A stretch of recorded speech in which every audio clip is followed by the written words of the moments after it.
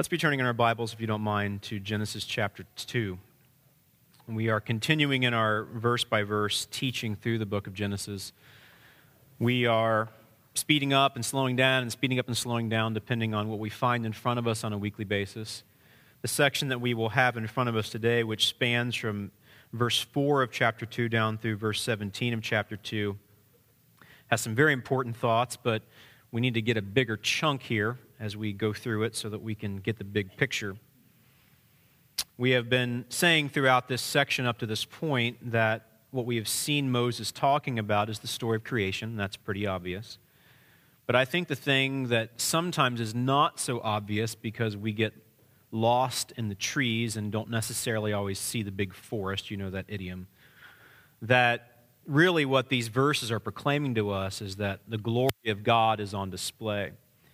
Now, as we tend to do from time to time, it's important for us to define our terms. When we talk about glory, we're not talking about the idea necessarily that God's just shiny. I told you not long ago that I asked my son, my younger son, what it meant that God was glorious, and he said, I think it means that he's shiny. Well, I think God is shiny, but that's not really what we're talking about here. What we're talking about here is that God is great. God's glory is the sum or the collection together of all of his attributes. And what we have seen so far throughout this story, a true story, is that the greatness of God, the sum, the accumulation of his attributes are on display. Now, we do not necessarily see every one in detail, but there are a few that have stood out in stark relief. We, of course, have seen his power. I mean, after all, how hard was it for God to make the world? I mean, he just spoke it into existence. It wasn't hard at all. We have seen his wisdom, that he created it in perfection. We have seen the inherent beauty of God, for the creation itself reflects his great beauty. We have seen his providence, that not only did he create a world that was inhabitable, but it's a beautiful place that we can enjoy. And I think the thing that perhaps is a little bit more subtle, but I think perhaps one of the things that Moses wanted to highlight in a chief and clear way, and I think we're going to see it today, is that the greatness of God, the glory of God, is shown through his grace, or to say it another way, God's glorious grace is on display in creation. And as I said to you a moment ago, if we lose the forest for the trees because we're trying to make Genesis chapters 1 and 2 into something that they're not, and just parenthetically, what I'm saying there is that too often we come to these texts to argue our particular position on how long it took to make everything we see around us. And that may or may not be the best way to approach this text in certain contexts. But what I'm saying to you is primarily that's not why Moses wrote. Perhaps it would be wise for us to go back and say why Moses wrote in the first place. We have talked about this to some length, but it bears repeating for our case today. And that is, when Moses wrote this book, in fact, the first 5 books of the Old Testament, but in particular Genesis, what was it that he was trying to communicate? Well, first of all, you have to think about to whom he was writing. Moses was writing to the Israelites, the Hebrew people. From where had they just come? They had just come out of slavery in Egypt. They had been mistreated, abused, and basically, for several generations, for 400-odd years, all they had known was captivity, pain. They had seen what it was like to live under a horrific, tyrannical king. They had lived in a land multiplied with gods. But a man named Moses was chosen by the one true covenant God to go rescue the people from Israel. And after much affliction upon the king of Egypt and all of his subjects, in fact, destroying the king of Egypt and his army, God brings Israel to Mount Sinai, gives them a covenant, and then takes them on a journey to the promised land. Because of what they had seen, because of what they would soon see, what was it that they needed to know? Israel had learned by this point that they were weak. Israel had learned by this point that left to themselves, they were insufficient. Insufficient to fight their enemies, insufficient to sustain their own lives by feeding their children. As parents who have children, we long to take care of them and to take care of them really, really well.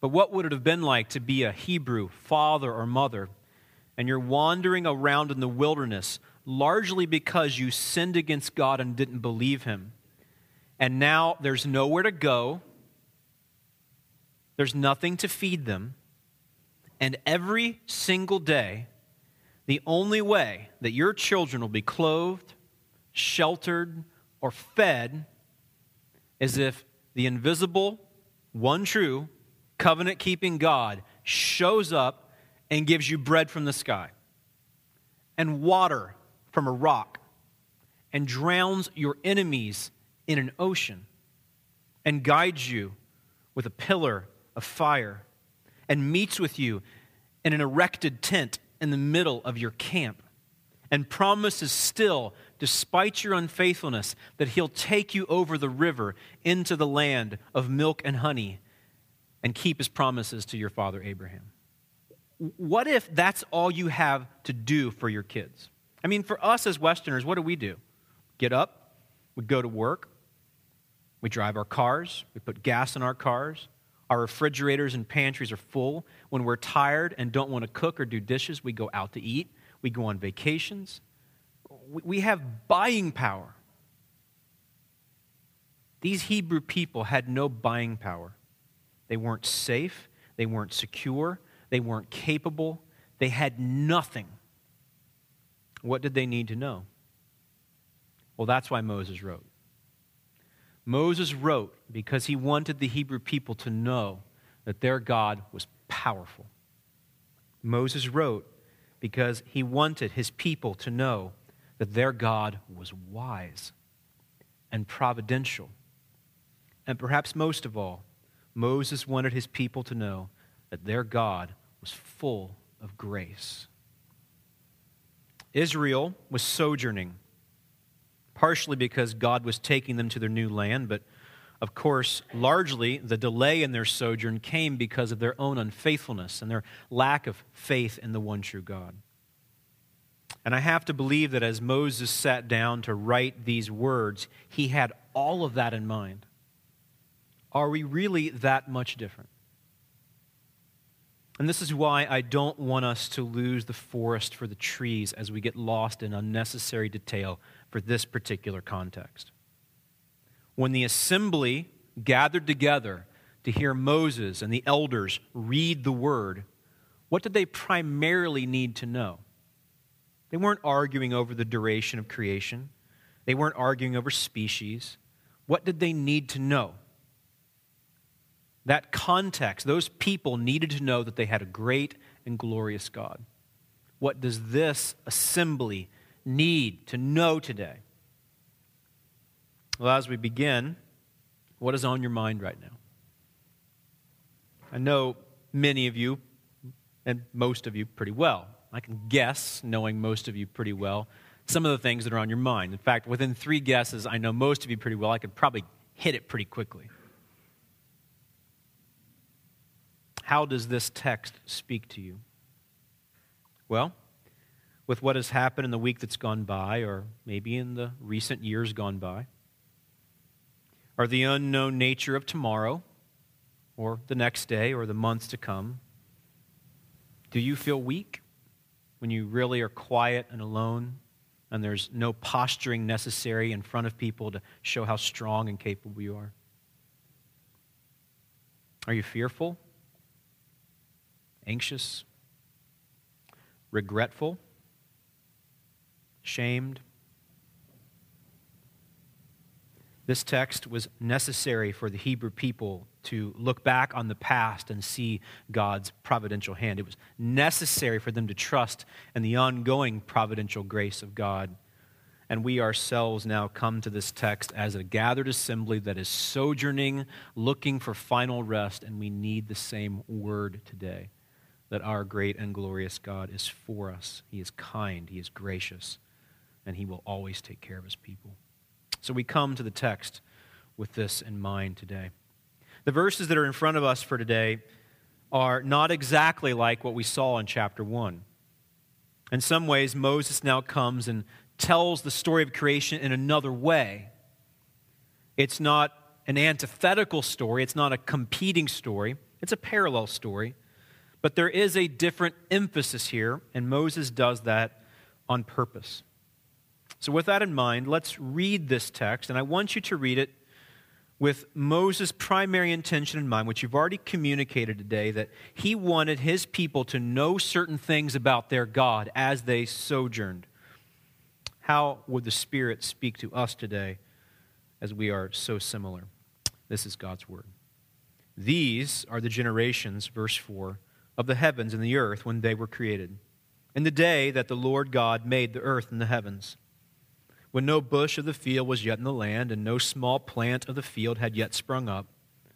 For the Lord God had not caused it to rain on the land, and there was no man to work the ground. And a mist was going up from the land and was watering the whole face of the ground. Then the Lord God formed the man of dust from the ground and breathed into his nostrils the breath of life, and the man became a living creature. And the Lord God planted a garden in Eden in the east, and there he put the man whom he had formed. And out of the ground the Lord God made to spring up every tree that is pleasant to the sight and good for food. The tree of life was in the midst of the garden, and the tree of the knowledge of good and evil. A river flowed out of Eden to water the garden, and there it divided and became 4 rivers. The name of the first is Pishon. It is the one that flowed around the whole land of Havilah, where there was gold. And the gold of that land is good. Bdellium and onyx stone are there. The name of the second river is the Gihon. It is the one that flowed around the whole land of Cush. And the name of the third is the Tigris, which flows east of Assyria, and the 4th river is the Euphrates. The Lord God took the man and put him in the Garden of Eden to work it and keep it. And the Lord God commanded the man, saying, You may surely eat of every tree of the garden, but of the tree of the knowledge of good and evil you shall not eat, for in the day that you eat of it you shall surely die. May God bless the reading of his word. I said to you several times last week that ultimately as we look at creation, creation shouts to us that God is abundantly gracious.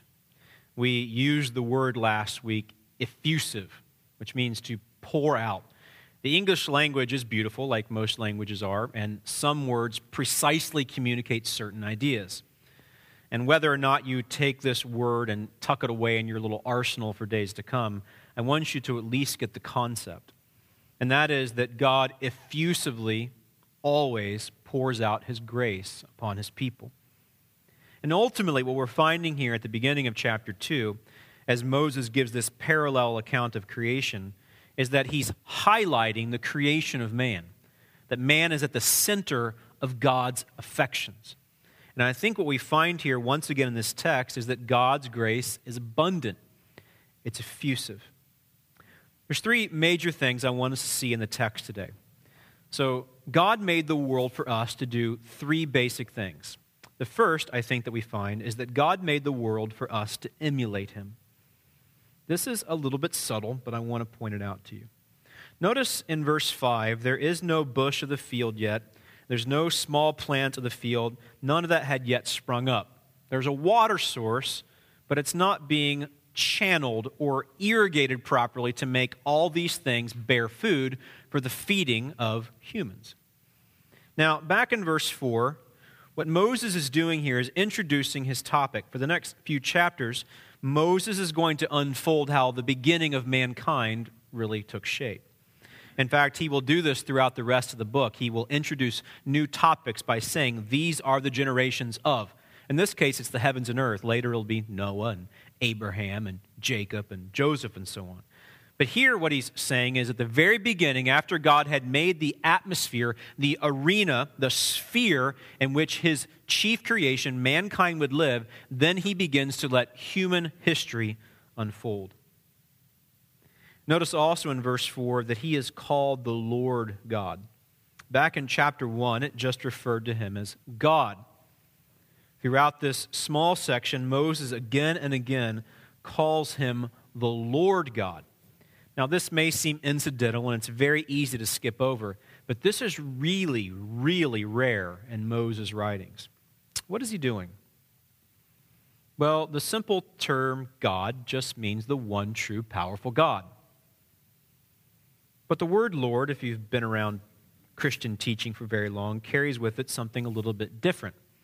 And that is that God is the self-existent one who is for his people. So he is the one true God, unmatched in power. But he is also the self-existent Lord who is always for his people. Moses joins these two names together to make a point. The names of God throughout the Bible communicate certain things about his character. As Moses begins this new section, it begins to really focus in on mankind. It's almost before like he had a huge telescope and he was looking at the panorama of creation. Now he takes a microscope and he narrows it down and he looks at mankind. And as he does that, he says, not only is this the one true, powerful God, but he is the covenant, one true, powerful God. Why does he do that? Well, as Moses sort of microscopes, if we can make that into a verb, down on the creation of humanity, he wants humans to know, and Moses wants Israel to know, that God loves them intensely, and he has a purpose for them. And what we find here in the next verse is that he wants them to emulate him. Well, how do we get that? We see sort of in the middle of verse 5 that the Lord God had not caused it to rain yet on the land, and there was no man to work the ground. So there's like vegetation around. We saw that back in chapter 1. There's certain kinds of plants that bear seed and reproduce themselves. But there are other kinds of plants that had not yet really taken root and begun to grow. In particular, the kind of vegetation that would sustain life. And it's interesting that that has not happened according to Moses, because God has not yet sent rain, and man has not yet shown up to do anything with the land. Now, we've already said back in chapter 1 that the destiny of this planet and the destiny of humanity are very much tied up together. That is why, in Romans chapter 8, that Paul makes the point that creation is groaning. Creation is under some measure of a curse itself. And it's awaiting the finality of our adoption. In that section, Paul says that adoption has happened, but it is not yet final. It's an already, not yet kind of thing. And creation, and of course Paul is using personification here in creation. Creation, in a personified way, is looking forward to the time that the sons and daughters of God will experience the finality of their adoption. And then creation, along with us, will cease to groan, for it will be refashioned in perfection. The destiny of this planet is bound up with our destiny, which is why, as you see the end of the Bible, we do not live in a disembodied state in some ethereal, wispy place. We are in a perfected state, in a perfect place. As I've already said to you, that is why we love it here. It explains, at least in part, why we don't like the prospect of death. And it's also why, as we begin to unfold the idea that really the Bible sort of ends like it began, though it ends better than it began, it's beautiful.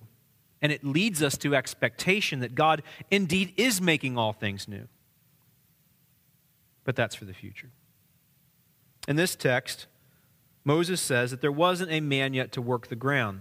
There's some kind of water source in verse 6, and theologians have argued over this for years as to what it is. The ESV translated it as a mist, that there's some kind of deep water source that whenever the certain heat of the day comes, that it releases a mist from the ground. Some people think it's just a spring and that it gave rise to the various rivers in the region. Regardless, there's a water source. It's there to be used, but it's not yet being channeled in a constructive way. And notice what God does in verse 7. Then the Lord God formed the man from the dust of the ground and breathed into his nostrils the breath of life, and the man became a living creature. It's interesting here, the ground in Hebrew is the word Adamah. And, of course, the name of the first man is Adam, which just means man. Moses is using a play on words here. The man came from the ground. Adam came from Adamah. It's the place that gave him birth. It's the place that he would work.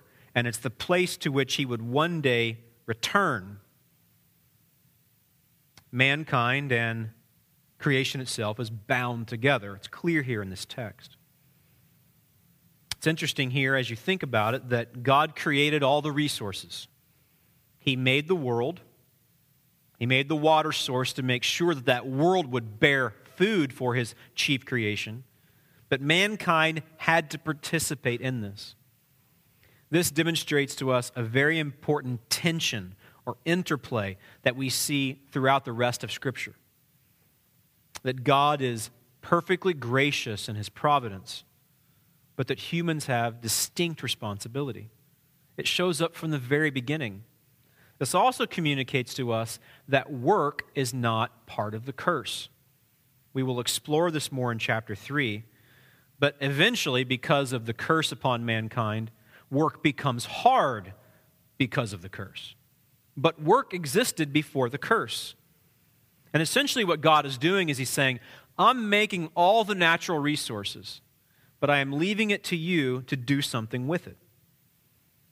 But lest we overemphasize human responsibility, remember, God's the one who spoke it into existence. In fact, God's the one who breathed the breath of life into Adam himself. So Adam was no longer just dusty Adamah. Adam was a living creature. He was a son of God. He was an image bearer. And then notice what God does in verse 8. The Lord God planted a garden in Eden in the east, and there he put the man whom he had formed. And out of the ground the Lord God made to spring up every tree that is pleasant to the sight and good for food. The tree of life was in the midst of the garden, and the tree of the knowledge of good and evil. So God made Adam, and eventually Eve and all their offspring, to emulate him.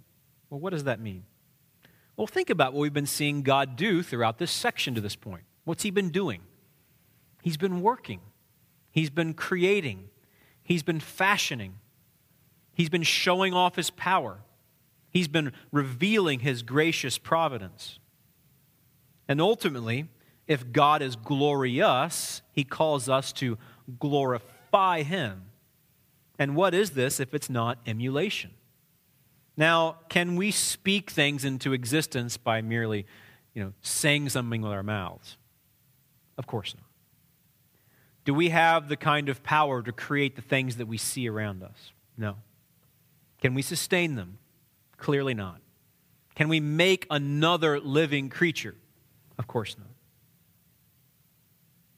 But there is some degree to which we can do some of those things. This building was built by men. The clothes that you are wearing were knitted together by men and women.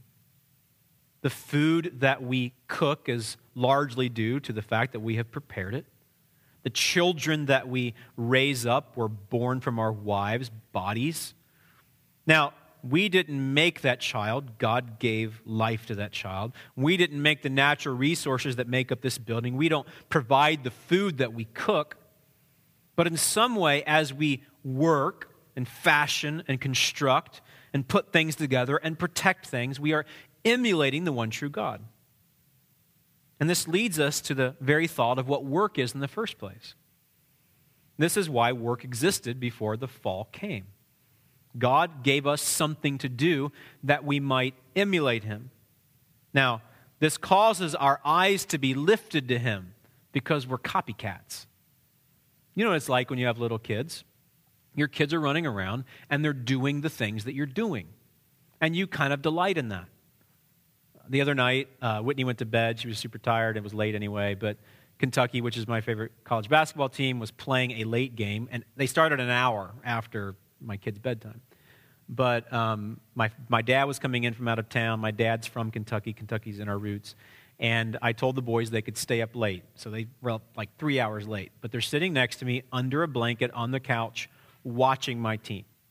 I love that. I love it when my kids copycat good things in me.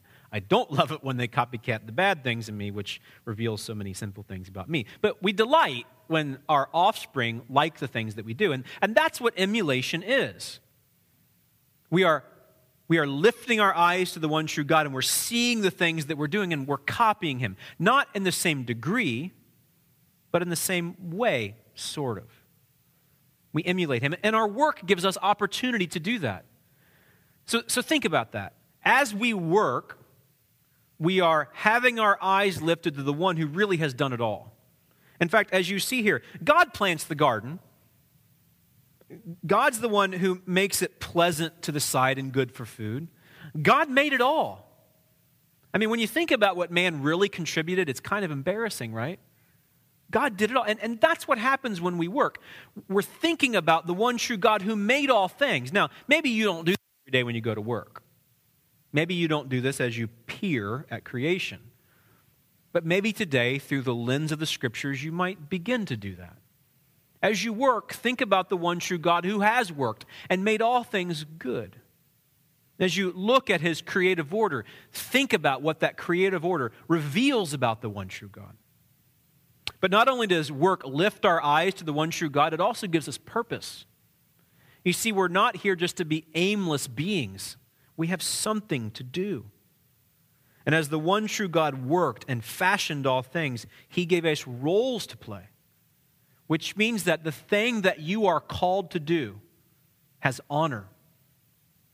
So moms at home who are taking care of children, cooking, cleaning, meeting with your girlfriends and talking about Jesus, this is not empty. There is great purpose. There is great honor in the fact that you are taking care of a man who often can't take care of himself. And if God has blessed you with children who need your constant care, a home is a place of comfort and being and safety. And as you master all of these things, it's a reflection of the one true God you're emulating. So it lifts your eyes to the one who made all things and takes care of you, and then you emulate him by taking care of those you love. There's purpose to this. Men, women, as you go to your secular jobs, your vocational jobs on a daily basis, this is not a wasted time. It perhaps is a little bit easier when you love your job. It's harder when you don't like your job. But even if you don't like your job, you have an opportunity to show honor to a tyrannical boss sometimes. You have an opportunity to work for pay perhaps that you think is not in keeping with what you deserve. This shows humility. It shows endurance. As you go to your job, you're creating. You're forming. Not only are you helping your own family because you get a paycheck at the end of every 2 weeks, but you're helping society and culture in very constructive ways. So whether you're at home wiping noses, or at work teaching, or working on cell towers, or parts of vehicles, or whatever the case may be, there's purpose to what you're doing. It calls you to be thankful to the one true God who has worked and continues to take care of you. I mean, think about that. God not only created, he sustains his creation at every moment. That's astounding. In a far, far more limited way, we do some of the same things. So our eyes are lifted in thanksgiving to what he's done for us, but also to not see lack of purpose in what we have been called to do. So do your job, live in your sphere of influence with all of your heart. And frankly, if you think about it, this is bigger than just our job. I mean, I don't think necessarily this is all Adam was supposed to do. Like, take care of those 5 trees, and then when that's done, you're done for the day. Adam had all kinds of responsibility. He had a wife. Eventually, he would have kids. Probably a village sprung up, and he probably was like the first elder. He had all kinds of responsibilities. We do too, right? We have jobs, we have families, we have homes, we have friends, we have a church. And in all these spheres, you are to engage with fervor and intensity and joy. How do you feel about your sphere of influence today? Your job, your family, your home, your church. Of course, there is need for rest. God has already patterned that at the end of chapter 1. There are times you must disengage from that because you grow weary. But at the same time, you are called to these things with faithfulness and endurance. So God made the world for us to emulate him. It's an arena in which we can emulate him. Secondly, I think in the next verses we find that God made the world for us to enjoy him. In verses 10 through 14, look at what this land is like. It's abundant. There's plenty of hydration there, not only to give man drink, but to give water to the plants that he will need to eat. And not only this, it makes it a beautiful land. It makes it bud. It makes it green. My dad was saying to me last night that out in Colorado where they live, it was snowing, and they're hoping for another decent snowfall by the middle of April. It snows out there for at least that long. And they've had a significant drought out there for a long time. In fact, the Rocky Mountains in that area are really just kind of a high desert. And because it's been so dry, the trees are so dry that when a forest fire takes root, it just burns thousands of acres because the trees are just ready to flame up. But when they have really good winters, really good moisture content, then it creates great streams and rivers, and it waters the land, and it's not so dangerous to live there because of forest fires. And he said last spring in particular, they had a really good snowfall over the winter. And he said the spring was so green and beautiful. Well, that's what God does with the water. He gives us drink. He gives us the ability to cultivate plants. And then he makes it verdant and abundant, and it's gorgeous. Think about what God's doing here. He's effusively, there's that word again, pouring out grace. He didn't have to, but he did. So God made the world for us to enjoy him. So let's think about this for just a moment. Do we need water to sustain biological life? Yeah. Does God give it? Yes. We need it for drink. We need it for our crops. And not only that, he made this a beautiful place. He made it a place for us to enjoy. It's not sterile. It's a place that we can enjoy in all of its detail. But notice, it's not just the water which makes this place so abundant. There's amazing treasures here. There's gold, bdellium, and onyx stones. Now, I don't think that this is some proof text for the health and wealth prosperity gospel preachers. Okay? I don't think it means that because God blessed Adam, that if we'll just be faithful back to God and do our part in our sphere of influence, that we can go dig in some random place and then we're going to find like a treasure trove of gold. It's not what this text is teaching. But when it speaks of this kind of abundance, it's showing that God made the world to be a rich place to be enjoyed. And I think perhaps it also hints at what's coming at the end. Remember at the end of Revelation in chapters 21 and 22, what's the eternal city like? It has gates that are made out of precious stones. It has foundations that are beautiful and gorgeous. It's a splendid place. It's fabulous. Is it perhaps true that because of the fall, some of the richness of the earth was stripped away and mankind was left begging? Mankind was left longing? Might this also sort of subtly indicate to us why we all deep down are relatively greedy? If the fall had never happened, we all would have had everything we needed and probably way more than we needed. I mean, think about it. At the beginning, there was one couple on the earth. They had way more than they needed. And not only was it watered well, there was treasure there. What would it be like to live in a land where no one sinned and no one was greedy and there was tons of treasure? And we wouldn't compare it. We wouldn't feel jealous of those who had more. We would enjoy it and we would share it. And ultimately what we would do is we would say, look at the king who gave it. Isn't he good? I think that's what's coming at the end. That's why the New Jerusalem is so fabulous, because it points to the greatness of God. And then we won't have any need. It won't matter how many onyx stones are around. I don't even know what a bdellium is. It sounds pretty great, but we'll have plenty of it. It's perhaps true that one of the reasons that we're so greedy is that we're longing after what is lacking. The problem for us is we try to hoard it and steal it and manipulate life to get more than people around us, when in point of fact, after we come back in renewal to the one true God who made all things and sustained all things, we have to just trust him. There's a lot of subtleties in this text. God made the world for us to emulate him and to enjoy him. And I think that even those of us today who see so much brokenness in the world, that causes us to look forward to what's coming. What we see in front of us here in this text is really sort of beyond belief. I mean, if you think about it, not one of us has ever known a day where everything has been perfect. I mean, even when you were a kid, I think there's this sort of ache in you that recognizes things aren't quite right.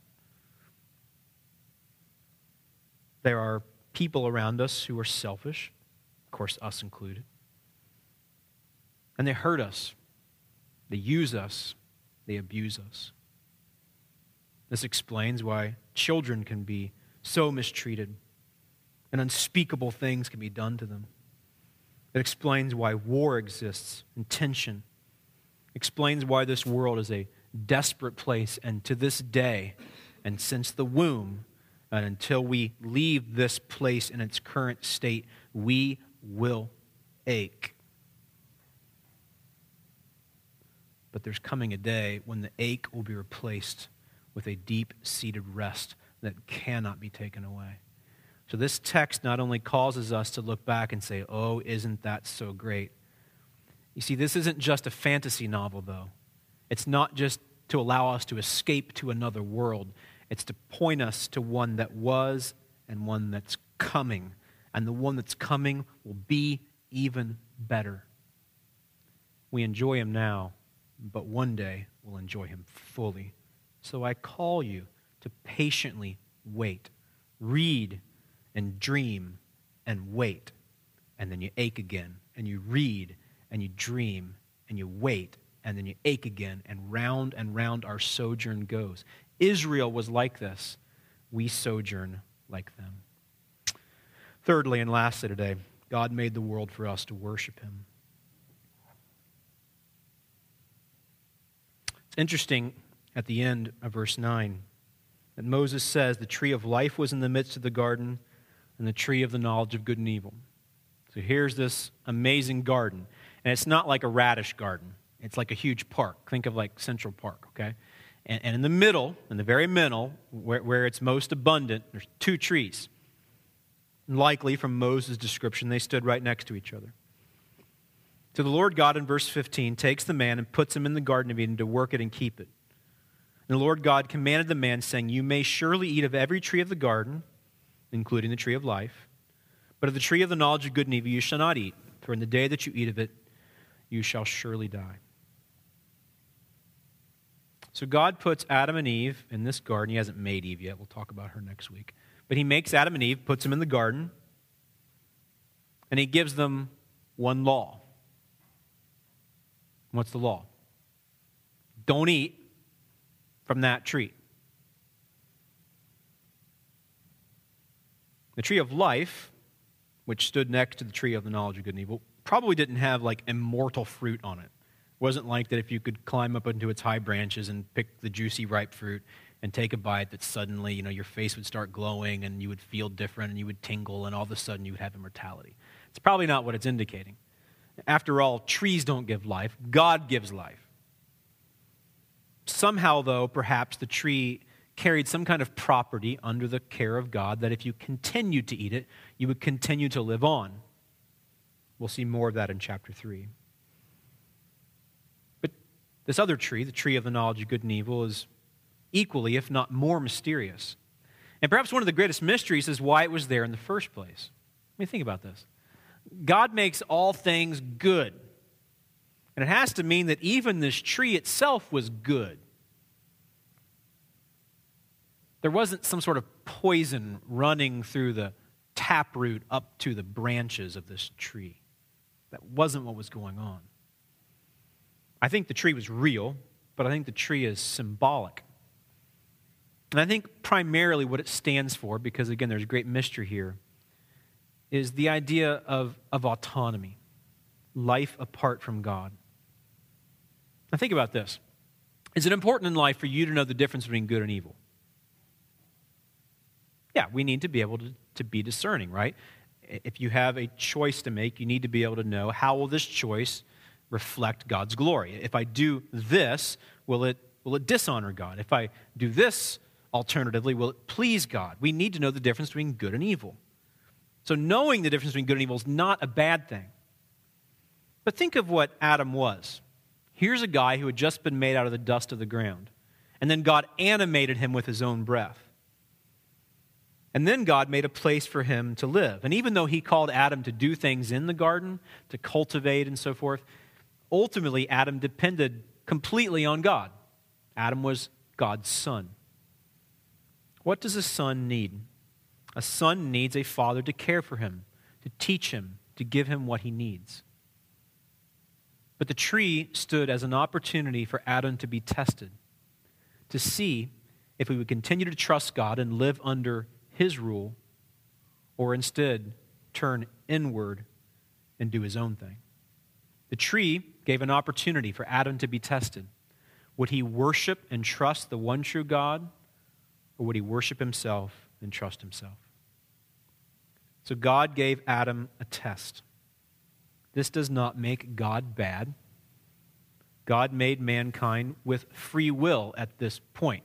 Now, just as a minor disclaimer, no one since Adam has had free will. Adam, however, had perfectly free will at the beginning. Ever since then, we've been trapped under the sinful bondage that we come into the world with. But Adam had perfectly free will. He had the ability not to sin. But God put this in front of him. We will go more into this, of course, in chapter 3, but I want to help you think about this at least briefly today. Every day, God gives us opportunities to decide whether we will worship the one true God and trust him, or whether we will worship self and trust self. God says, don't eat from that tree. Choose to keep my laws, and you can do it. And when you do it, you're showing that you value me and that you're trusting me. But when you fail to do that, when you do it not, what you're showing is that you're worshiping yourself. You're trusting yourself. Now, we know how the story ends, and of course, it's far more tragic than we can even articulate. But we have opportunities now as God's renewed people. Because Jesus Christ has come, he was crucified and took our punishment. He was buried and resurrected and conquered sin and death. And if we trust him, he'll take away our corruption. He'll take away our lack of worship. He'll take away self-trust and idolatry, everything that's bound up in going after the fruit of this tree, and he'll remove it, and he'll replace it with his righteousness. This is the gospel. And for those of us who have been renewed by Jesus Christ, we have opportunities each day to worship God instead of self, to trust him instead of ourselves. The tree was real, but the tree was a symbol of autonomy and self-worship if Adam would go after it. And so each day our lives are not that much different. What did Israel need to hear? What did the Hebrew people needed to hear as they sojourned? This God who has come down upon Sinai and given you more than 600 laws, way more than Adam had. And of course, the difference between Adam and them is Adam had the ability not to disobey. Most of these Israelites who were not yet renewed in their hearts did not. They needed to know that there is one true God, and he calls them to emulate him. We have a responsibility to do that. But if you think about it, broken laws, and of course those of us who have this capacity now or lack of capacity to obey God, it's frustrating. Isn't it frustrating to know that God has laws, but we can't keep them? This is why new birth is so essential. When you're given a new heart, you have the ability now to obey. But even for those of us who have new hearts, who have now a new ability to obey, we still sin. Adam lived in a land where there was no sin, and he had the ability not to sin. Israel lived in a land, primarily, where not only were there tons of laws they didn't obey, they mostly couldn't obey. Now, because of Christ, not only should we obey, we can obey. And subtly, of course, this calls us to confidence in Christ. But it also, once again, calls us to look forward to the time when there is a new land. And the tree of life is there, but the tree of knowledge of good and evil seems to not be there. Where not only will there be no sin, but we can't even possibly think of sinning. That day is coming. So we trust Christ in the here and now, and we look forward to the finality of our redemption. So subtly, I think this text teaches us that God made this world as an arena in which we can emulate Him, in which we can enjoy Him, and in which we can worship Him. So how are you doing with those three things? Perhaps you've never thought about it from this angle before. So I want you to take this text this week and I want you to meditate on it. I want you to look behind the text from time to time, to not just read the words on the page, but to think deeply, to meditate. As you emulate Him, are your eyes lifted to Him? Are you thankful for Him? And are you doing your best in the sphere in which He has placed you to discharge your responsibilities? Secondly, as you look at the world all around you, are you enjoying Him?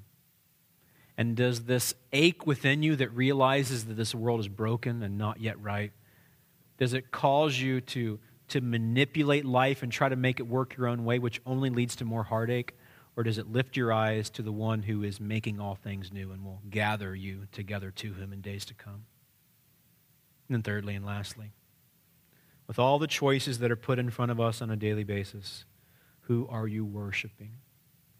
You see, every decision that you and I make is a decision of worship. We are expressing the worthiness of what we think is in an object by the attention we give to it. Our jobs, our money, our kids, our sexuality, our egos. And when we give worth to things that are not the one most worthy thing, we have created idols. We can do this out of evil things, and we can do this out of clearly good things. But God alone is the one who is truly worthy. And as we demonstrate this through attention and affection, we are worshiping the one true God, not trusting ourselves, but trusting Him. So, how are you doing? I suspect that all of us have a long, long way to go in all of this. But remember, God made all things good. Through Jesus, He is making all things good. And one day, everything will be good. And to make up a word, it will be gooder than it's ever been. Let's pray.